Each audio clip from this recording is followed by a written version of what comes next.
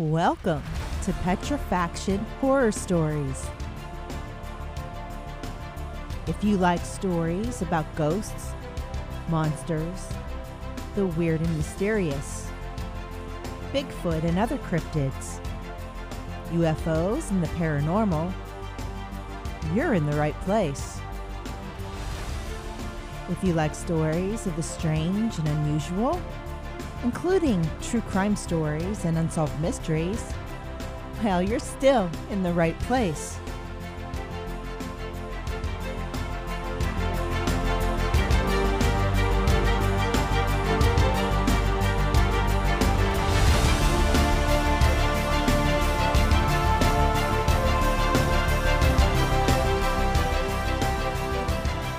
I'm your host, Petey, and I'd like to offer you some advice. Lock your doors, turn down the lights, and sit back and get comfortable. Try to relax. Just remember, friends, be prepared to be petrified.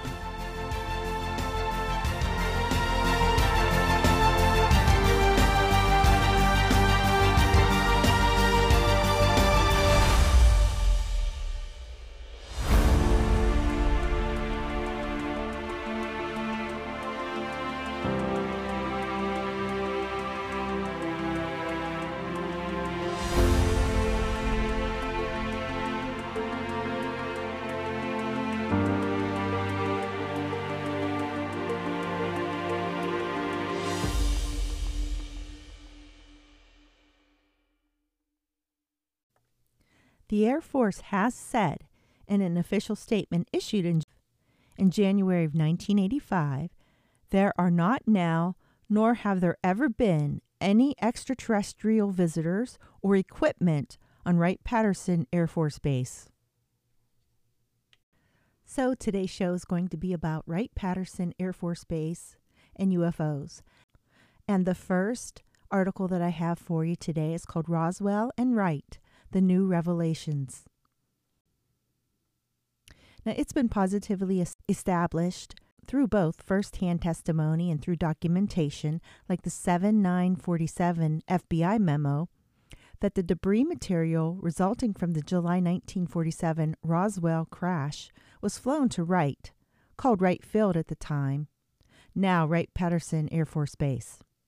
This fact has led some in the UFO research community to look for leads that there was later storage and study of the craft and bodies at the base.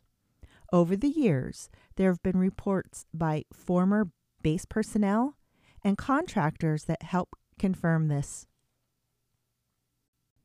So the name of this book is UFO Secrets Inside Wright-Patterson Eyewitness Accounts from the Real Area 51. It's by Thomas J. Carey and Donald R. Schmidt. Further corroboration with named sources are included in this book, which delivers remarkable stories by credible people who were uniquely positioned at Wright. A few of these are briefly summarized in this article. 1. A well-known TV show host claims his grandfather engineered the elevator systems and hangar lift systems for Wright that were installed at deep underground levels. The things his grandfather saw led his grandfather to the conclusion that we are not alone. 2. A U.S. Air Force flight surgeon asserts that he assisted in an alien autopsy at the base at the time, mentioning numerous details, including that one of the bodies was burned. 3. The creator of the Hangar 18 movie is located by this author, and the true story is finally revealed behind the infamous Wright hangar storing alien artifacts. These more recent accounts supplement more well-known ones developed over the years, such as Wright's base commander in the 1960s, General Arthur Exon, states he knew of the crash when it happened and later, from the air, observed gouges, 2 distinct site and truck marks on the ground. He confirmed, based on what he had heard from trusted sources then and later at Wright, that Roswell was extraterrestrial in nature. There is substantial testimony about Wright's involvement from former base personnel, and it was amassed by the late researcher Leonard Stringfield. The existence of the base's Blue Room, containing super-secret items thought to be in part related to crash retrieval-related items, is now proven through FOIAs by Brian Parks, William Steinman, and this author. And even the late Senator Barry Goldwater was denied access to it. This highly restricted base facility is thought to hold crash retrieval-related items. Fresh support for accounts relating to Wright and Roswell take the form of testimony from at least a dozen more little-known or newly found witnesses found in UFO secrets inside Wright-Patterson, attesting to deep base involvement, including these. Ben Hansen, one of the key individuals engaged in the design-build of underground infrastructure at Wright-Patterson, has now been identified. Ben Hansen is a former FBI agent. He was also, for some years, the lead host of the Sci-Fi Channel program Fact or Faked: Paranormal Files. Degreed in criminology, Hansen is now co-investigator of the newly premiered TV show Ghosts of Morgan City on the Travel Channel. Ben claims that it was in fact his grandfather, Merlin Hansen, who helped to engineer elevator and hangar lift systems servicing underground facilities and infrastructure constructed deep below the base. These underground structures and his experience with them led Marlin to conclude that we are not alone in the universe. According to Ben, and confirmed later by his retired father, Dr. David Hansen of northern Utah, in conversations with the book's authors, his grandfather, Merlin Hansen, was civil engineer at Hill Air Force Base in Utah for 3 decades. He says that from 1964 to 1968, his grandfather, Merlin, made many unannounced and secret trips to perform temporary duty assignments at Wright-Patterson involving management of civil engineering projects for the base's underground infrastructure. In retirement, Merlin had once told family that he designed conveyance systems going down 6 levels to areas large enough to accommodate 6 fighter jets below ground. Dr. Hansen asked his father Merlin in 1990, when Merlin was terminally ill, if he might know whether there are extraterrestrials. Dr. Hansen and his son Ben were aware of the rumors about crashed saucers and Wright. Dr. Hansen bluntly and directly asked his father, wondering if he knew anything about it and looking him in the eyes, "Are we alone in the universe?" Dr. Hansen states that his father replied softly but very clearly, "Son, we are not alone." Moments later, says Dr. Hansen, his father, Merlin, passed. He stresses that in all his years his father had never lied to him, and likely Merlin was well aware of his grandson Ben's genuine interest in things ET and would answer such a question genuinely.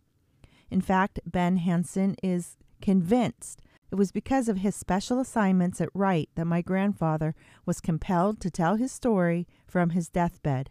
We are not alone. And it makes perfect sense to utilize the expertise of engineers such as Merlin Hansen from far-flung bases like a Utah base, who have security clearances and work intermittently, thereby not developing long-term work relationships that are temporary. They will one day leave Wright and never come back.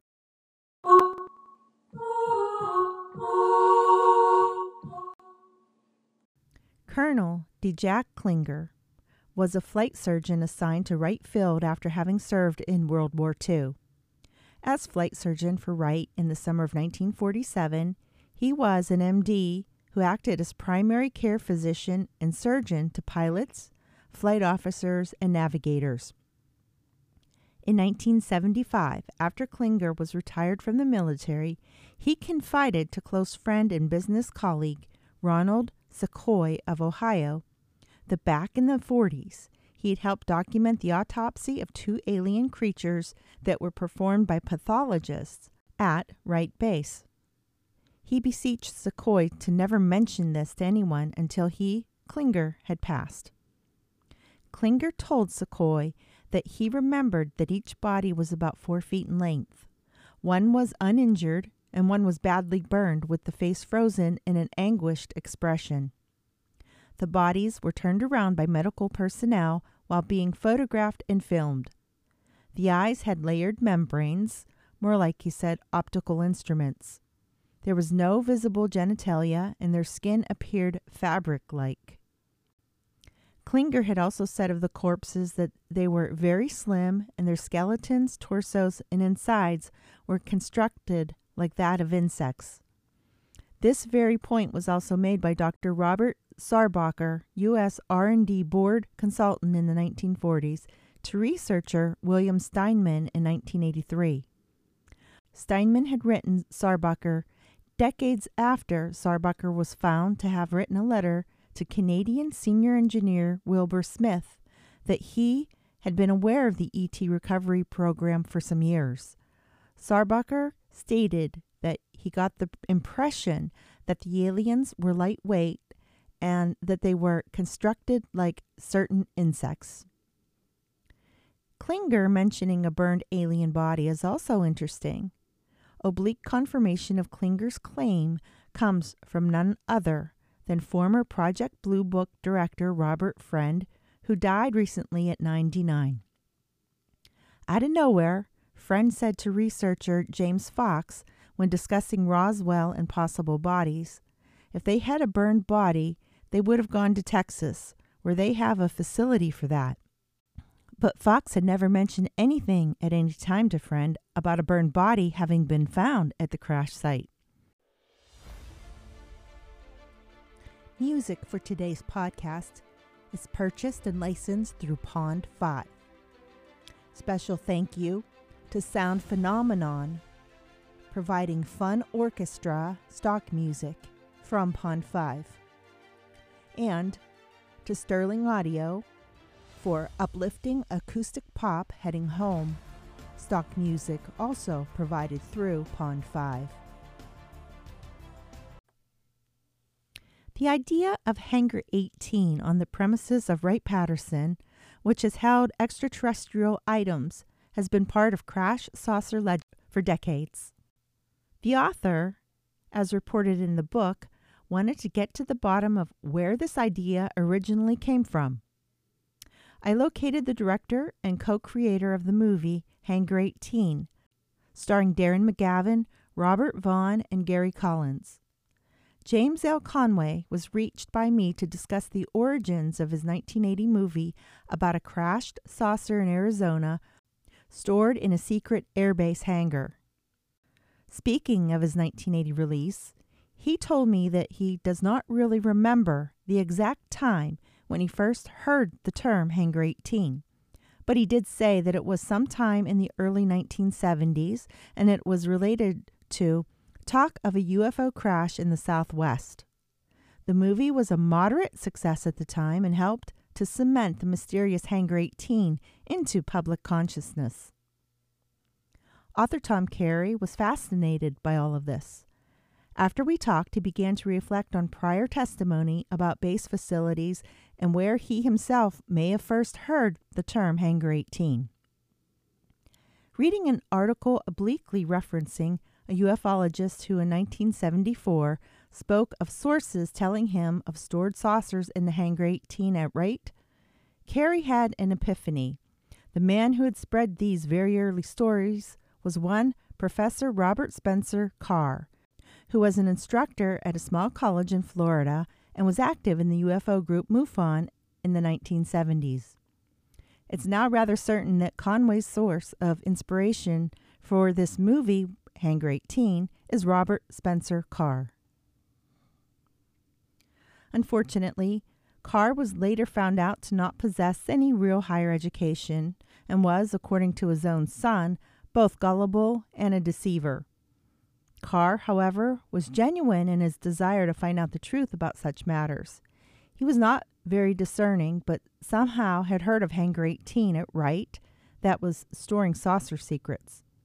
Who told him this, we don't know. His sources were often combined sources and were most always anonymous. But the very strange thing is that there may be a kernel of truth to Carr's claim. That's because some years ago, Tom Carey had begun to hear of a Building 18 complex at the base. Could this be the source of the confusion? In consulting a Department of Interior document from 1990, he noted that there appears to be a group of buildings marked Building 18 to 18G. They comprise, in part, a power plant laboratory and cryonic cold storage facility. The Building 18 complex has a walkway to a Hangar 23 on the base, whose purpose is little known. Perhaps one of Carr's sources used 18 to refer to the building complex affixed to Hangar 23. Well, Carey found out that locally the hangar is often referred to as 18 out of convenience due to location, and not always called by its official Hangar 23 designation.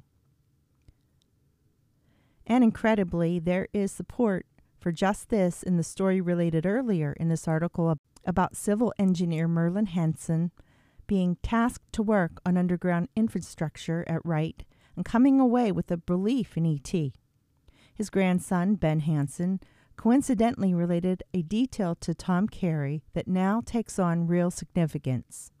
Ben explained that Merlin told the family that whenever they had to contact Merlin while he was on temporary duty from Utah and working at Wright, that he would be reached in the hangar by calling him via Building 18. Now at this part I'm going to talk a little bit about Hangar 18. Now the movie came out, it said in the article we just read that it came out in 1980, and I do recall seeing this movie. I was just a kid at the time, so I don't really remember a lot of the facts about it. So I looked up an article to tell me a little bit more about Hangar 18, and for those of you who are not maybe familiar with it, this might be helpful in knowing a little bit about it. So this is, does Hangar 18, legendary alien warehouse, exist? This is by Sarah Pruitt, and it was dated January of 2020.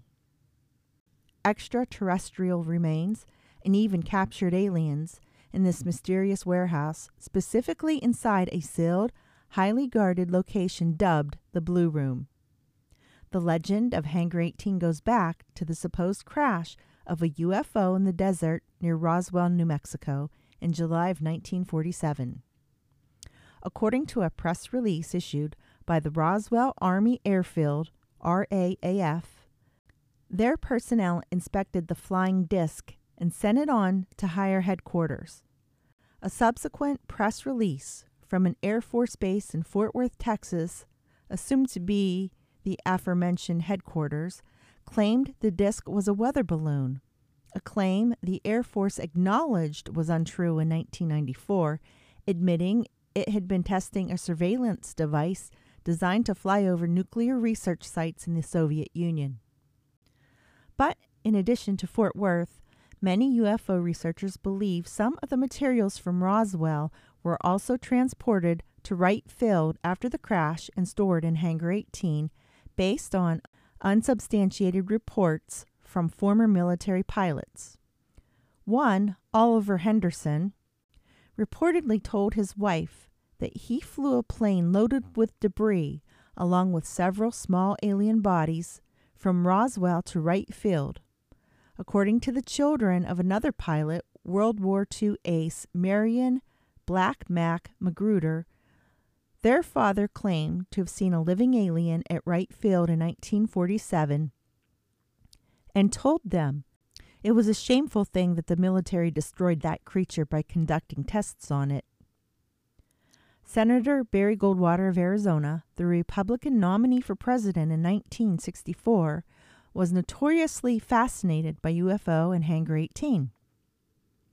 Goldwater said publicly that he tried to gain access to the Blue Room in the early 1960s, but had been denied access by a furious General Curtis LeMay.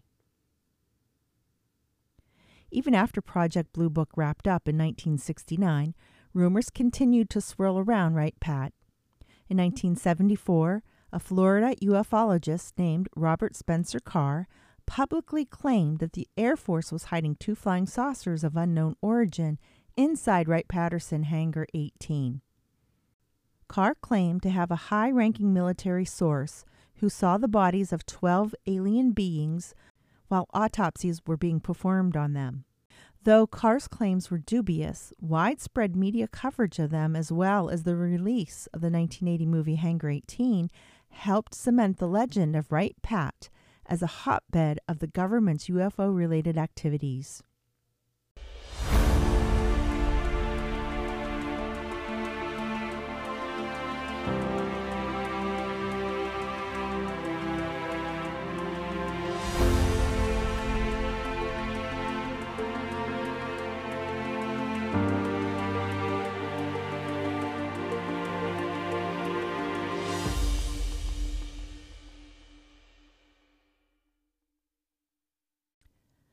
Another case related to Wright-Patterson Air Force Base is that of the Kecksburg incident. Greensburg UFO researcher Stan Gordon, who has studied the Kecksburg crash since the day it happened, has produced a 92-minute documentary entitled Kecksburg, The Untold Story that provides eyewitness accounts and claims that surely will bolster debate. As the cover says, New Mexico has Roswell, but in Pennsylvania, it was Kecksburg. The most persistent Kecksburg researcher, Gordon has long kept an open mind as to what may have landed, but always has been intrigued by possibilities of an extraterrestrial visit. Written and narrated by Gordon, the video provides numerous eyewitness testimonials from people who saw the fireball cruise at rather low speeds and altitudes across southwestern Pennsylvania. It maneuvered and complete turns when it finally put down in Kecksburg's woods, about 7 miles southeast of Greensburg. Others who went rummaging through the woods that early evening say they saw an acorn-shaped spacecraft half buried in a gully.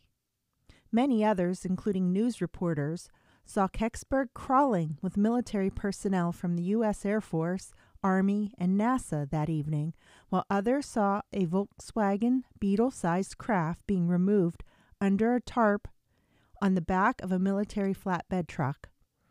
Still others say they saw it being hauled to Wright-Patterson Air Force Base in Dayton, Ohio. So this is the other big case that involves spacecraft or supposed spacecraft or something unidentified that came from the sky, fell to the earth, and was taken to Wright-Patterson Air Force Base.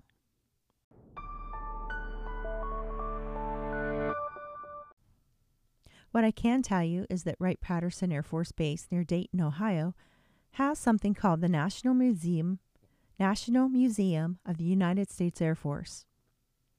Now, the National Museum of the United States Air Force, located at Wright-Patterson Air Force Base in Ohio, is the Department of the Air Force's national institution for preserving and presenting its story. Each year, more than 800,000 visitors come to the museum to learn about the mission, history, and evolving capabilities of America's Air Force and new Space Force. The museum is the world's largest and oldest military aviation museum, featuring more than 350 aerospace vehicles and missiles on display amid more than 19 acres of indoor exhibit space. Thousands of personal artifacts, photographs, and documents further highlight the people and events that comprise the Air Force storyline, from the beginnings of military flight to today's current operations.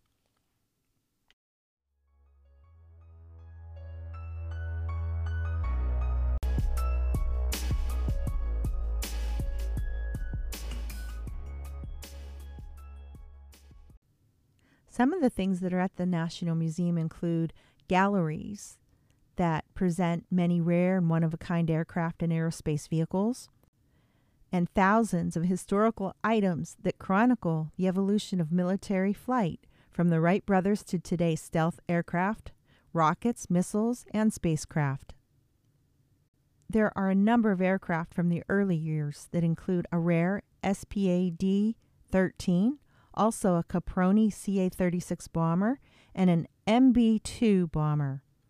The World War II collection includes the iconic B-17F Memphis Belle, which was the first heavy bomber to return to the United States after flying 25 missions over Europe.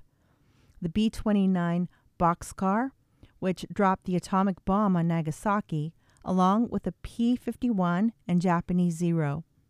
The F-86 and MiG-15 helped represent the Korean War, with the F-4 among Vietnam standouts. Some of the favorites there include the B-52, the B-1, the F-15, F-16, F-117 stealth fighter, the Predator, Reaper, and Global Hawk remotely piloted aircraft, the F-22 Raptor, and the world's only permanent public exhibit of the B-2 stealth bomber. NASA's first crew compartment trainer, used to train astronauts on operating the Space Shuttle orbiter, highlights the long history of the Air Force-NASA partnership. The museum also features a world-class collection of presidential aircraft, including SAM, the Special Air Mission 26,000, which is a Boeing VC-137C that served as President John F. Kennedy's Air Force One. The legendary SR-71 Blackbird and the exotic XB-70, both engineering marvels and two of the world's most famous aircraft, are also on display at the museum. Recently, I got to go to this National Museum at Wright-Patterson Air Force Base. Unfortunately, I was going to the airport, so I was kind of crunched for time. When I went, I had no idea how huge the facility is. And I will tell you that being there in Dayton at Wright-Patterson Air Force Base, to go from one end of the base to the other, I swear to you, was 9 miles long. I did end up taking a wrong turn trying to find the museum, so I could be very off because of this wrong turn I made. But it seems to me like Wright-Patterson is a huge base, and I wouldn't be surprised if they could hide things there. But that being said, the museum is huge. If I would go back there again, and I would hope to. I would like to go back with my husband sometime and just get to visit all of the area, all of the hangars. Everything is inside, and it's multiple hangars full of things. And they even have a Holocaust exhibit featured there right now. And I don't know if it's always there, if it's always been there, but it was there at my visiting in late 2022. So I thought it was really interesting. One of the things I really wanted to see while I was there was something called the Avro car. And they have it there at Wright-Patterson at the museum, but I was unable to see it because it is so big. As I said, I didn't have any idea how huge this place was, and we actually had to leave before we got through the entire place. We had to leave before we got to see everything, and I didn't get to see the Avro car. So the next story I'm going to do is about the Avro car. It was a real flying saucer from the 1950s. Unidentified flying objects, UFOs, or flying saucers, became a cultural obsession since amateur pilot Kenneth Arnold reported sightings of flashing bright lights around the skies of Mineral, Washington on June 24, 1957. That should be 1947. In a report by The Atlantic, Arnold claimed the bizarre flying objects flew on a single horizontal plane and weaved from side to side, occasionally flipping, banking, and darting above the Cascade Mountains.